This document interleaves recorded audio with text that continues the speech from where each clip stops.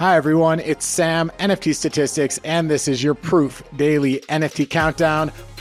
Hope you had a great long weekend. It is great to be back. You know, I like doing this show every day. When I miss one, it throws me off a little bit, but it's good to be back in the rhythm. Nice to see everybody again. Let's get right into it. There's a lot to talk about. The mystery FAF wallet revealed itself. We know who that person is now. Memeland announced ordinals. There's a Robbie Barat sale for 299 ETH. Let's get right into it. Starting off with a quick market overview. Volumes were pretty low over the weekend, but then had a bit of a bump up yesterday. A lot of the volume in the Yuga ecosystem. Going to talk about the weakness in Bored Apes. I think that's really kind of the big story just in the PFP space right now. Buyers, you can see trending up over the past couple of weeks. Sometimes I like to show you a bit of a longer term chart just to give you a sense for where we've been over the past couple of years and where we are now.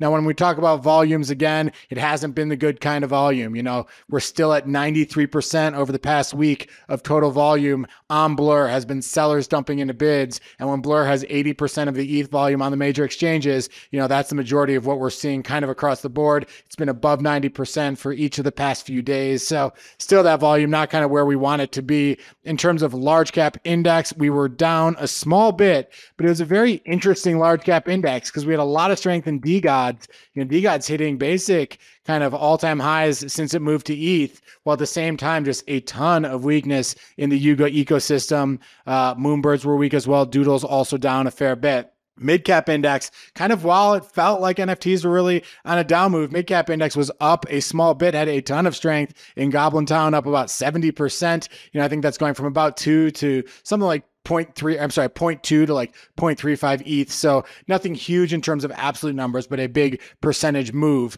Now, trade returns continue to be weak. I like to look at, are flippers making money? Are they losing money? Because, you know, a lot of the trading volume has been concentrated in Yuga, and that's been going down. You can see we've had a bunch of days of weakness. We did have this one strong day about a week ago, and that was due to boring punks. You know, boring punks going from 0.01 to 0.15 ETH in one day, and then collapsing as we saw. But that's that one update that we had. But since then, it's been pretty weak. And here's a chart for the Bored Ape Yacht Club ecosystem. You know, it's really kind of been pretty gradual down only since mid-February. You know, we had the floor, you know, when OSF and Mando dumped, they dumped around 78 ETH, and we've kind of just had this slow bleed lower to about 40 ETH, and it accelerated a bit over the weekend. More and more NFTs in that Blur ecosystem, and eventually the bidders just kind of pulled out. I think you had a big pump and dump guy who had a ton and sold about a week ago, and after that happens, you know, sometimes things hold up for a little while, but eventually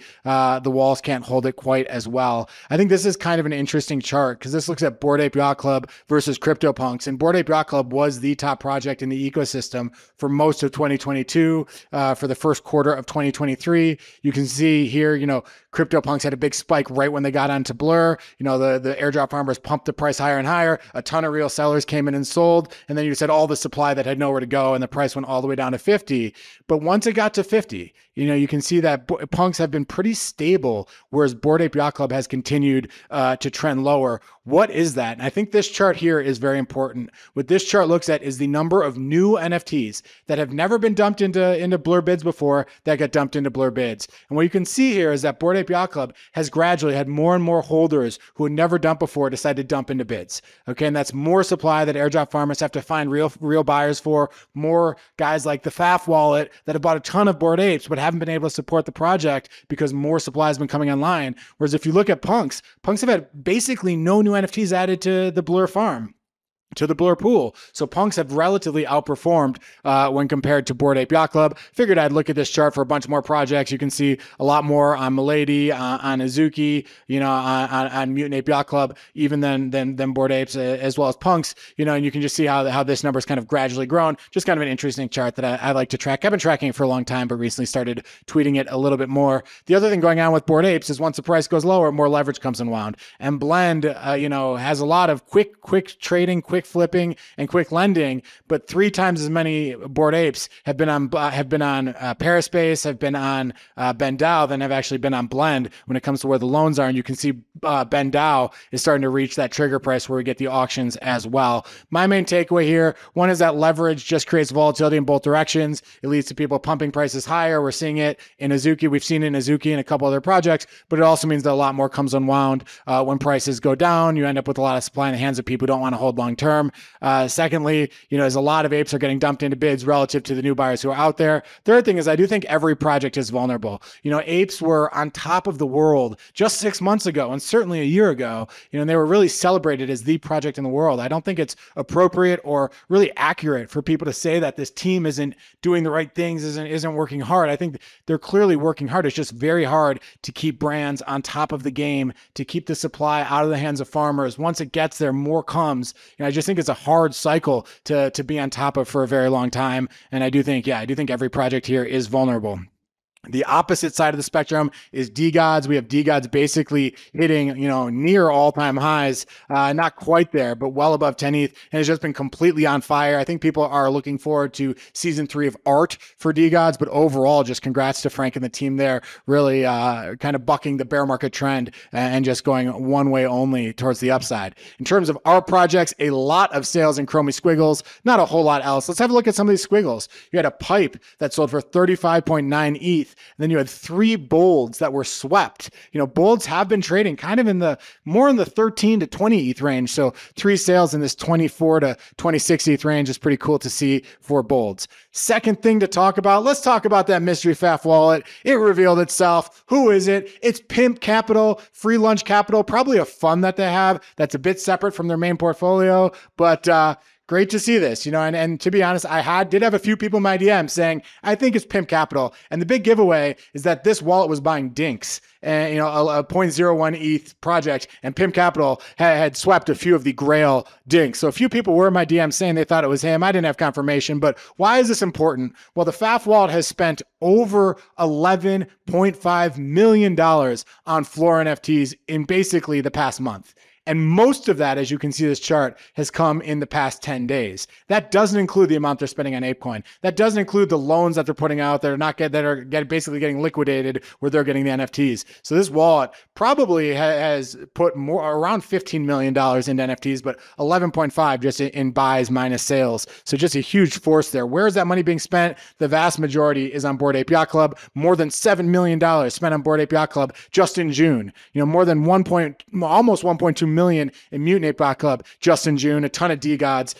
So this is just a very important wallet. Now, who is Pimp Capital? Okay, Pimp Capital is a huge whale from the DeGod ecosystem. Really, people like Cyrus, people like D Johnson, people who are in that DeGods ecosystem say that Pimp Capital carried that entire project on his shoulders, just bought a ton of grails, kind of bought everything across the board. And we've been talking about him on the show over the past few months. Since he got into the ETH ecosystem, he's bought 2 gold for apes. He's got some just incredible Azukis, a Spirit, a couple CryptoPunks, but some of the absolute best, one of the best Azuki bags in the world that he's just bought over past few months. This guy is a whale who's been buying a lot of grails, but now he's got a ton of floor NFTs. Now, one of the reasons that we saw, I think, Bored Ape Yacht Club rally after his tweet was, one, it's just nice to know who this person is, but 2, Pimp Capital's normal wallet has never sold an NFT on ETH ever. Okay, so this is someone who is probably more of a long-term holder. Now, the FAF wallet did do a little flipping in the beginning, flipped 2 Bored Apes, and did flip a bunch of DeGods kind of going into this big buy period. But the Pimp Capital wallet is a true long-term holder based on what we've seen so far. Certainly what the data suggests.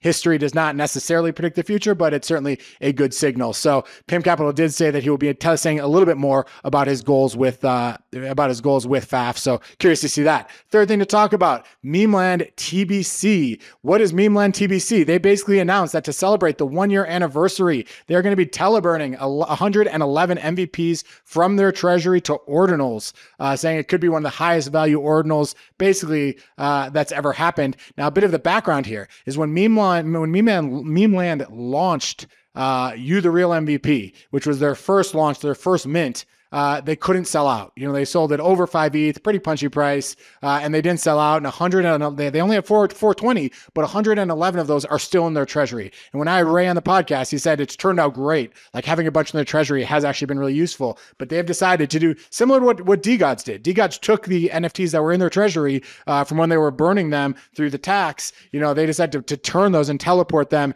into ordinals. We don't know what the utility is. There's a whole lot we don't know. They said the price is going to be expensive and the date is going to be soon. Kind of classic Memeland comedy. But yeah, still a lot of unknowns here. But yeah, no. So we will see, to be confirmed.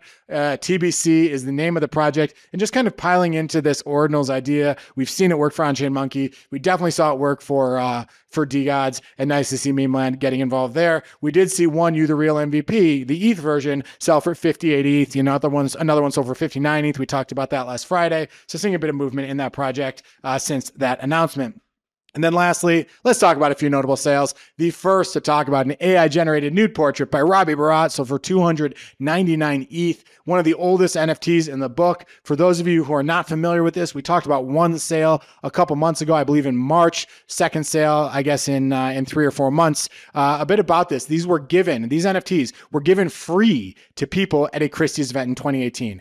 Robbie Barat, the artist, is the first ever super rare artist. He created them, and they're basically seen as one of the first representations of what AI can do, what AI thinks people look like. And they're really just not the most attractive, kind of difficult, and you look like a bunch of muscles. The majority of these were not actually minted. They were given to people at a dinner. Most people didn't even end up minting them. But over time, they became Grail NFTs sold on Super Rare. You can see here are 4 of them. They've sold, a lot. Some of them sold, of course, as low as 0.0 or 0.1 ETH, as often projects do in the very beginning. But then you've had a bunch of sales in the 100 to 300 ETH range. So this 299 ETH sale certainly towards the high end of the range, but nice to see that. And then one I wanted to talk about, this piece called Departure by Nifty Monkey, sold by 11 ETH. Also sold these two for 2 and 6.5 ETH, part of a broader project and broader collection. Very cool art. It is animated. Again, as I always say, worth it to check it out on Super Rare. And who is it sold to? It's sold to the one and only